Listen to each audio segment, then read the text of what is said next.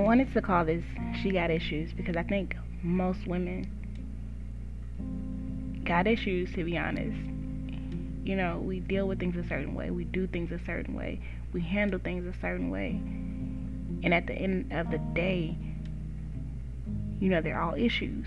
Whether they're good issues, bad issues, in between issues, you know, we deal with them like any woman. And we attempt to push past them. Now, I can't say we always do, but we do attempt to. So I think you may not understand it, but I understand it, and that's really all that matters. She got issues. The pod. Welcome.